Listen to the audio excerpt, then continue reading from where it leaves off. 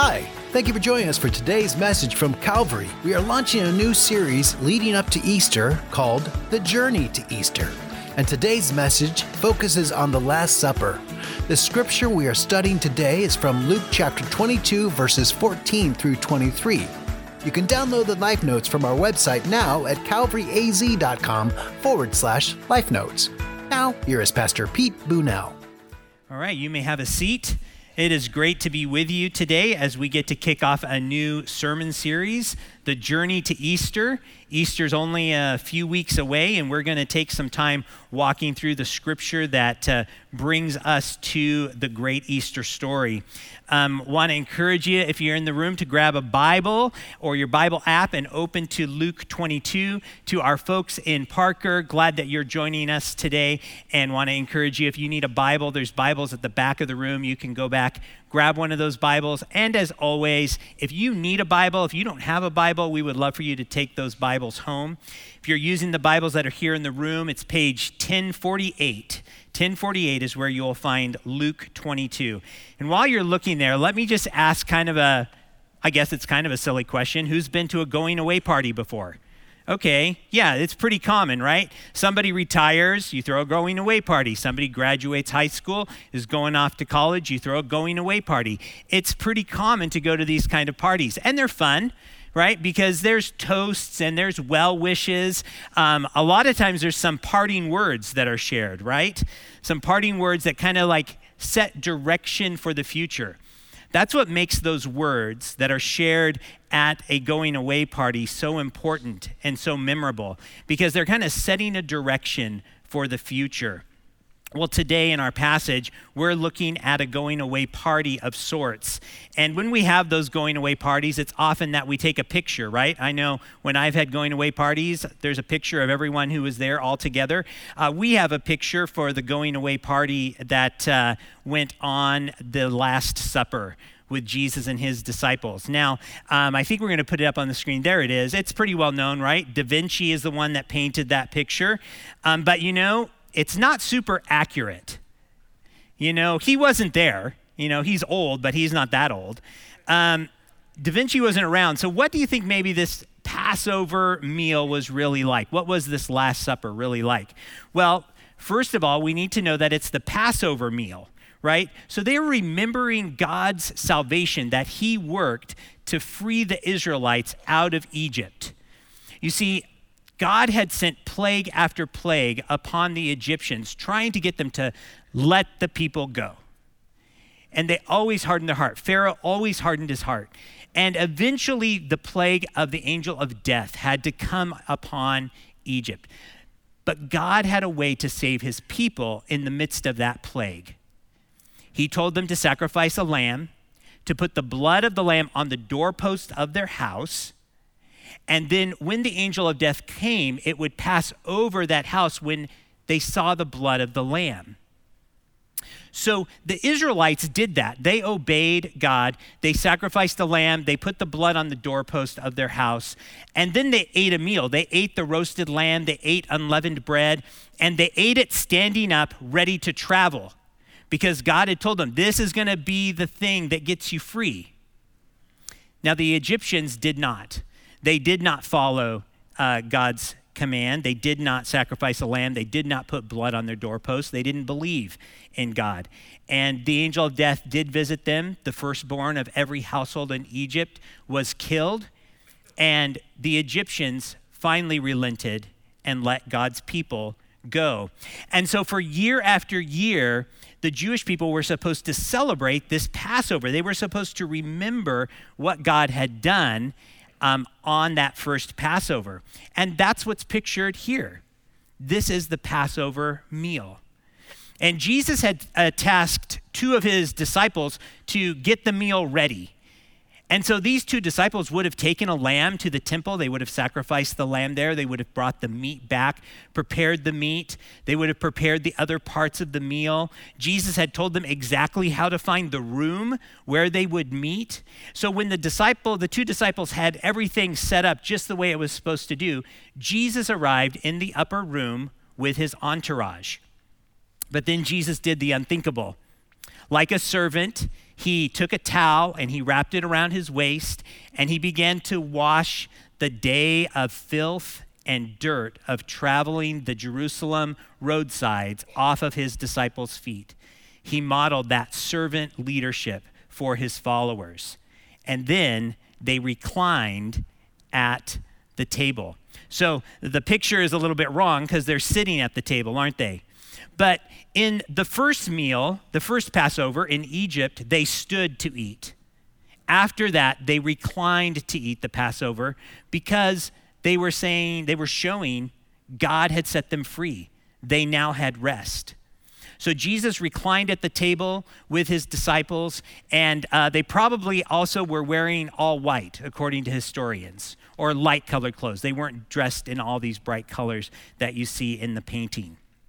And so at this Passover meal, Jesus shared some last words. And in this, he redefines the Passover for us. So let's read in Luke 22, starting in verse 14. And when the hour came, he reclined at table and the apostles with him. And he said to them, I have earnestly desired to eat this Passover with you before I suffer. For I tell you that I will not eat it until it is fulfilled in the kingdom of God. And he took a cup, and when he had given thanks, he said, take this and divide it among yourselves. For I tell you that from now on, I will not drink of the fruit of the vine until the kingdom of God comes. And he took the bread. And when he had given thanks, he broke it and gave it to them, saying, this is my body, which is given for you. Do this in remembrance of me. And likewise, the cup after they had eaten, saying, this cup that is poured out for you is the new covenant in my blood. But behold, the hand of him who betrays me is with me on the table. For the Son of Man goes as it has been determined, but woe to that man by whom he is betrayed. And they began to question one another, which of them it could be who was going to do this. So in this passage, Jesus redefines the Passover, and he makes it something that is uniquely about him.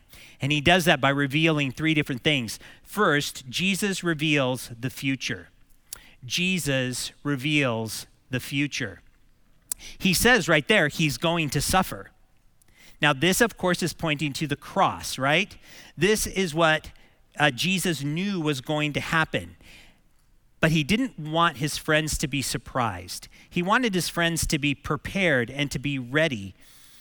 So this meal that they were eating together was a celebration that was looking back to that first Passover, to the blood of many lambs that were slain to save Israel. But it was also now becoming a meal that was looking forward to the Lamb of God, Jesus, who would give his blood for those who would trust in him. So he's redefining this meal. And Jesus not only discussed his future suffering, but he also mentions a future meal, right? He says he's going to eat this again, but not until the kingdom of God is fulfilled. He's going to never drink this wine until the kingdom of God comes again. So Jesus is pointing to a fact. He's going to conquer sin. He's going to conquer destruction and sickness and disease and all the evil in the world. And when he comes again, he will eat this meal again with his followers. This is what's pointed to in Revelation 19, verse 9, when John writes this, blessed are those who are invited to the marriage supper of the Lamb. So that marriage supper of the Lamb is this meal coming back to be eaten with Jesus, declaring his victory over sin and death.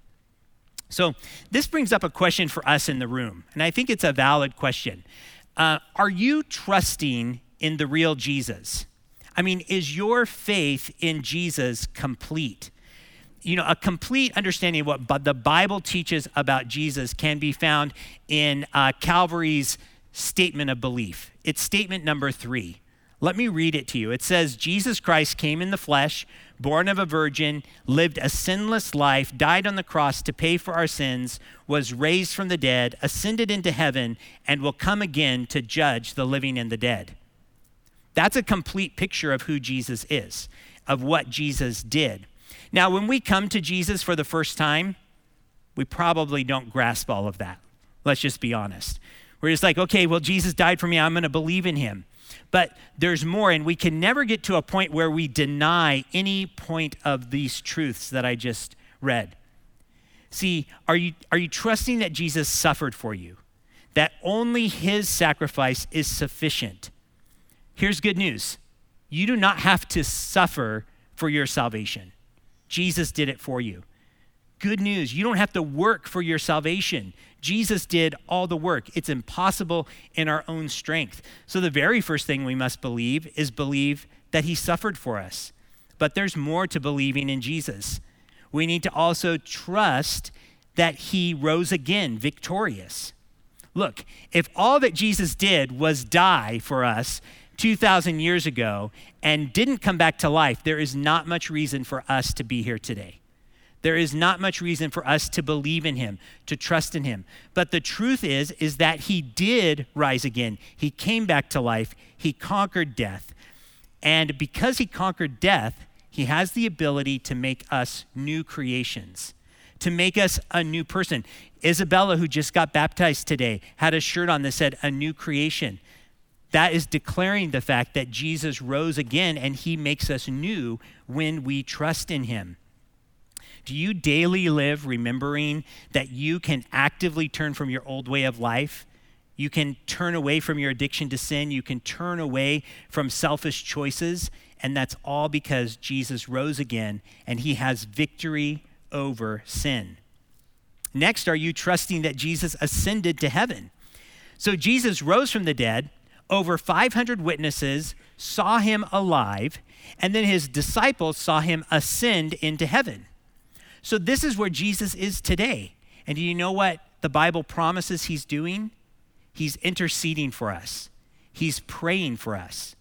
He's always there pointing to the fact that he is the sufficient sacrifice for our sins, and he's praying that we will walk the life that he has given us in obedience to him. Do you daily remember that Jesus is praying for you? That's something I easily forget. Jesus is praying for us every day. We're never walking alone.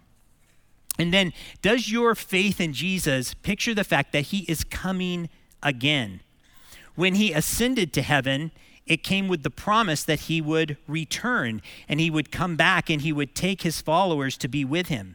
And today's passage in Luke, what we just read, points to that. The kingdom of God will be fulfilled, and then Jesus will eat this meal again with us. We will celebrate the completion of God's kingdom with Jesus, with the wine and the bread. So that's the first thing that Jesus does in this Last Supper. Next, he reveals a new celebration. Jesus reveals a new celebration. You see this in verses 19 and 20. And Jesus gives new meaning to some of the elements of the Passover meal. Now, in America, modern day America, we don't eat a lot of foods that have a lot of significant meaning. Like I was trying to think of, when do we eat something that we're like, oh, this food means this? I can't think of it. Maybe turkeys and pumpkin pie on Thanksgiving. You know, I mean, that's uniquely American food. So maybe that, but this is more than that, because the original Passover meal had lots of special meanings, right? They had unleavened bread. They had the wine. They had bitter herbs that they ate. And of course, they had the sacrificial lamb that they ate. All of this pointed to something much bigger than the food itself. And Jesus, what he does is he redefines some of these to point to himself and the salvation that he would work for us. So what is the purpose of the bread and the wine? Well, the first purpose is so that we will remember him. So we will remember him. Listen to verse 19. And he took bread, and when he had given thanks, he broke it and gave it to them, saying, "This is my body, which is given for you. Do this in remembrance of me." So you have bread. I mean, bread, especially in that time, would be a source of life, a source of joy, a source of nourishment. It would have been a staple in the diet, you know. And even today, I mean, when I smell homemade fresh baked bread, I'm joyous. That's good smell, you know. I'm excited when there's fresh bread being baked. Spiritually, Jesus' body becomes that bread for us. His body is the source of eternal life. It's the source of eternal joy, and it's the source of spiritual nourishment. So the bread represents Jesus' broken body, and he says to eat it in order to remember him. We're going to take communion at the end of the service today, and we're going to give you 2 little cups, right? If you've been here before, you've seen it, you've done it.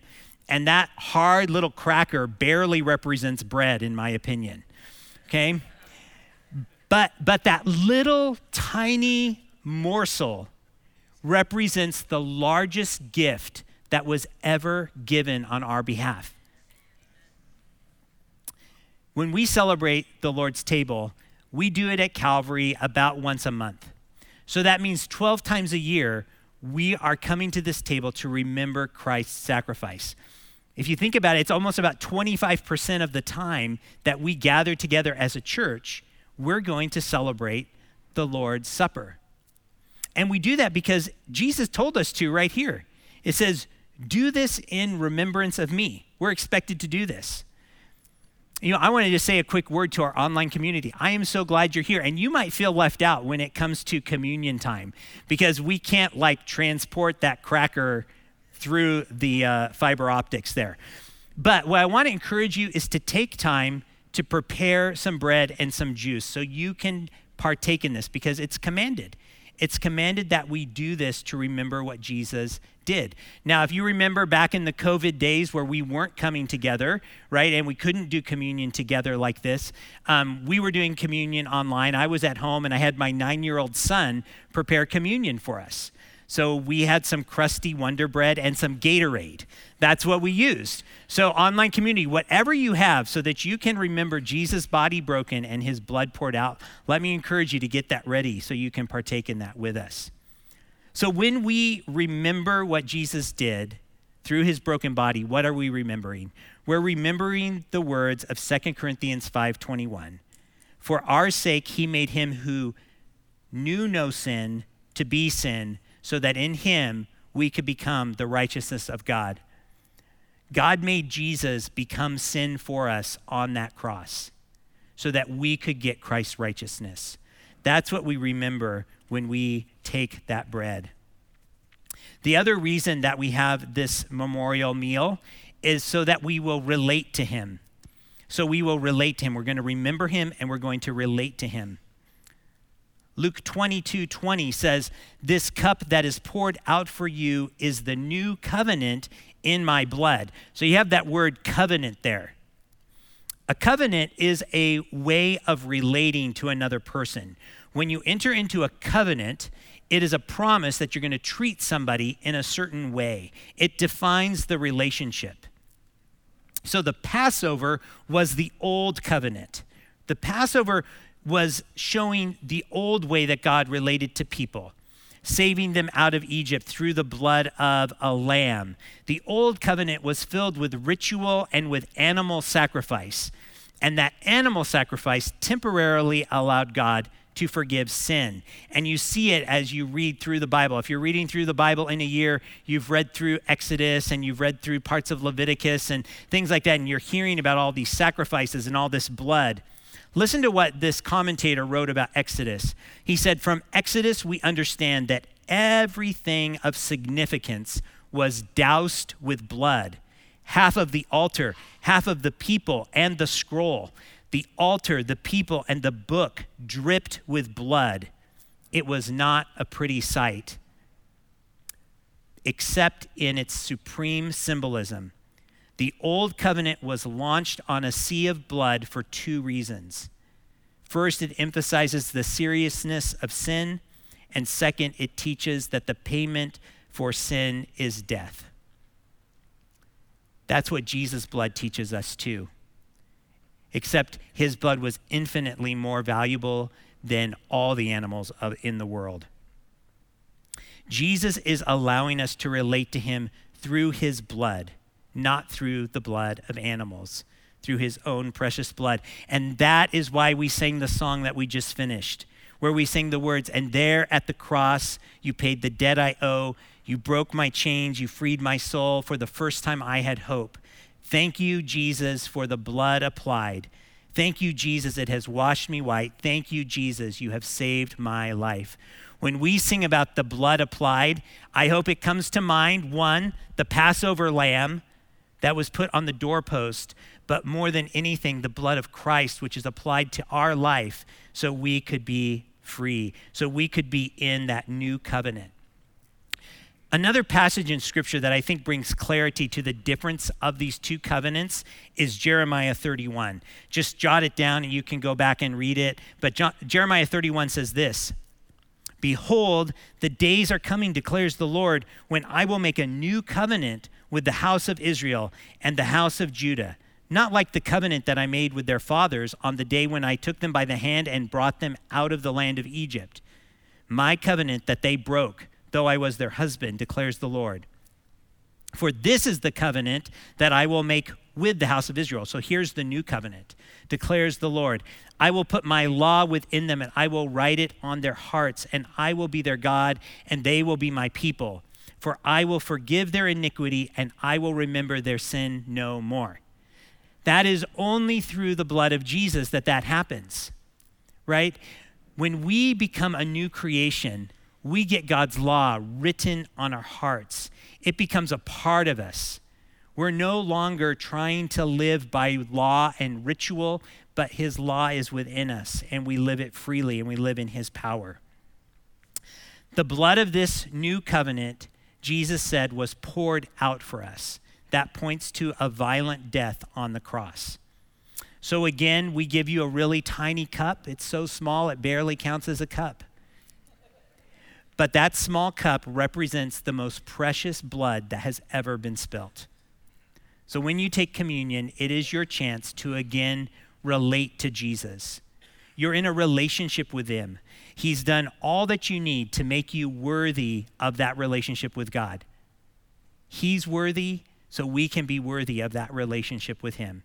So celebrate Jesus when you take communion. Relate to him, talk to him, and thank him as you take communion.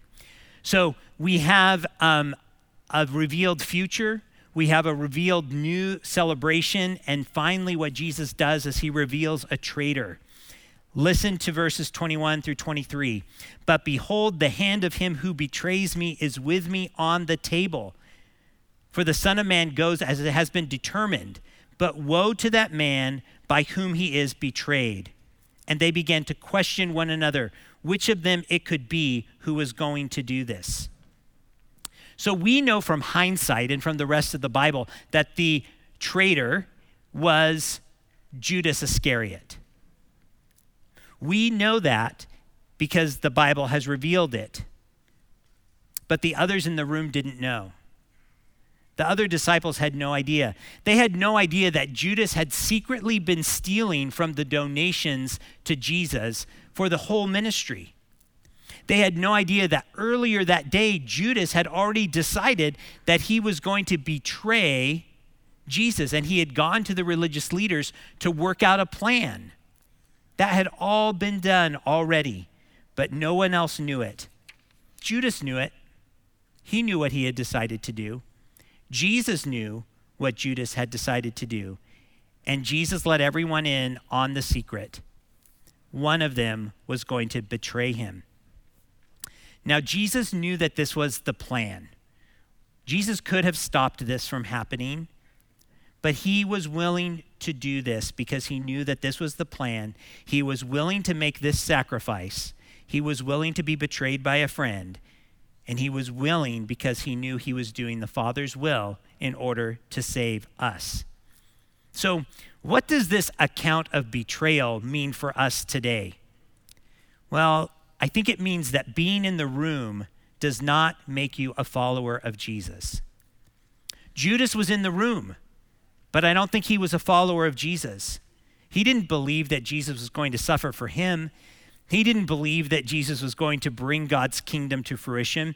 He didn't believe that Christ's body and blood would be enough to forgive him. Yes, he ate the bread and he drank the wine, but all of it he did without a new heart. Judas was not a part of the new covenant. So I ask everyone here, do you realize that being in the room today is not enough? Coming to church doesn't make you right with God. Do you realize that taking communion is not going to give you a new heart? Getting baptized, reading the Bible, it's not going to make you belong to Jesus.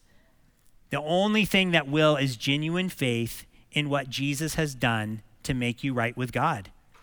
Faith brings us into the new covenant of Jesus' blood and gives us a new heart. So I want to invite you, if you're here in the room today and you have never trusted in Jesus, I hope you will do it today. If you've been in the room over and over and over again and you've thought, well, because I'm in the room, I've got to be okay with God, I want you to see from Judas's example that that is not the case. You need more than being in the room. You need belief in the real Jesus revealed in the Bible as the only way to be right with God. Would you do it right now? Would you just turn from living your own way and living in your own perceptions of who God is and who Jesus is and what they want from you? Because all he wants is for you to confess your sin, confess your inability to pay the price on your own, and to express your trust in Jesus and to thank him for all that he's done for you. And if you're doing that today, please tell somebody. Come up at the end of the service, tell the prayer team, tell one of the pastors, tell the person who you came with that I'm trusting in Jesus today. The next thing I think this teaches us is that we need to remember that we don't know someone else's heart. We can't judge someone's soul just by mere externals. So I hope that you will be committed to praying for one another, that you'll pray for those around you, pray for those who are in your life group, pray for those who are in your family, pray and encourage them in genuine faith. Because we all need that. We all need that. And next, I think that this passage talks to us about being honest with one another. We talk a lot about transparency here at Calvary. And I wonder what could have been different in Judas's life if he had been transparent, if he had been honest with Jesus and with the other disciples. Can you imagine if he had said this? Hey guys, I've got a problem. I am stealing money from the coffers. I love money so much that I just can't help myself. I just want to steal it. And do you know what else? I love money so much that I'm thinking about turning in Jesus so I can get the reward money. You guys need to help me. Boy, if he had been that transparent, it would have looked like an 11-man pileup on Judas when he got to walk out that door. We need to be transparent. Communion is a great time to embrace transparency. So in just a moment, I'm going to pray for us and we're going to celebrate the Lord's Supper together. So it's a celebration for those who are trusting in Jesus as their Lord and Savior. And even if this is the first day you've ever done it, then this is the first day that you can take communion in the right way. You'll be in, the ushers will pass out the trays. You won't have to get up today. They will pass the trays out. You'll be able to take the bread and the juice. They're stacked together in the tray. And as you take the bread and the juice, take some time to reflect and to remember Jesus' broken body. Take some time to remember all that he did for you on the cross. And take some time to get honest, to be transparent. Be transparent with Jesus about where you're struggling. Be transparent with the person next to you. I mean, let's face it. You're probably sitting next to a family member or a friend, and the likelihood that you have wronged them in some way today is pretty high. So if you need to ask forgiveness of the person sitting next to you, ask forgiveness. If there's somebody in this room that you have a grudge against, go and be made right with them. This is the time for transparency. Then spend some time relating to Jesus. His blood, symbolized in the juice that you're going to drink, was poured out for your forgiveness. Thank him and renew your commitment to follow him. And then when you're done with your time of reflection, the music will be playing. When you're done, you can take the bread and the juice in your own time, when you've prayed up, when you've thought, when you've reflected, when you've confessed. And then you'll be able to continue in the celebration of worship. So would you pray with me right now? Heavenly Father, we are so thankful for this new celebration you gave us, because it gives us in a very tangible way, a way for us to remember all that you did for us through the cross and in your resurrection. Lord, I thank you for the body that was broken for us. I thank you for the blood that was poured out for us. And Lord, as we eat bread and as we drink juice, Lord, we just know that we're doing something that has spiritual meaning for our life if we're truly trusting, if we've truly turned to him. Lord, we thank you so much for the fact that you gave Jesus for us. And it is in his blood and in his sacrifice that we have our hope. Pray all this in Jesus' name. Amen. As the disciples ate, Jesus was aware of what was going to happen, but he understood that it was necessary. He was about to take on our sin and pay atonement for what we have done and will do so we could be free. That sacrifice is why we can experience salvation. I encourage you to be mindful of that this week and be thankful for God's love. If today's message left you with questions, you can email us at questions@calvaryaz.com. We'd love to help answer those for you. Well, that's all for now. Please join us again next weekend. Bye-bye.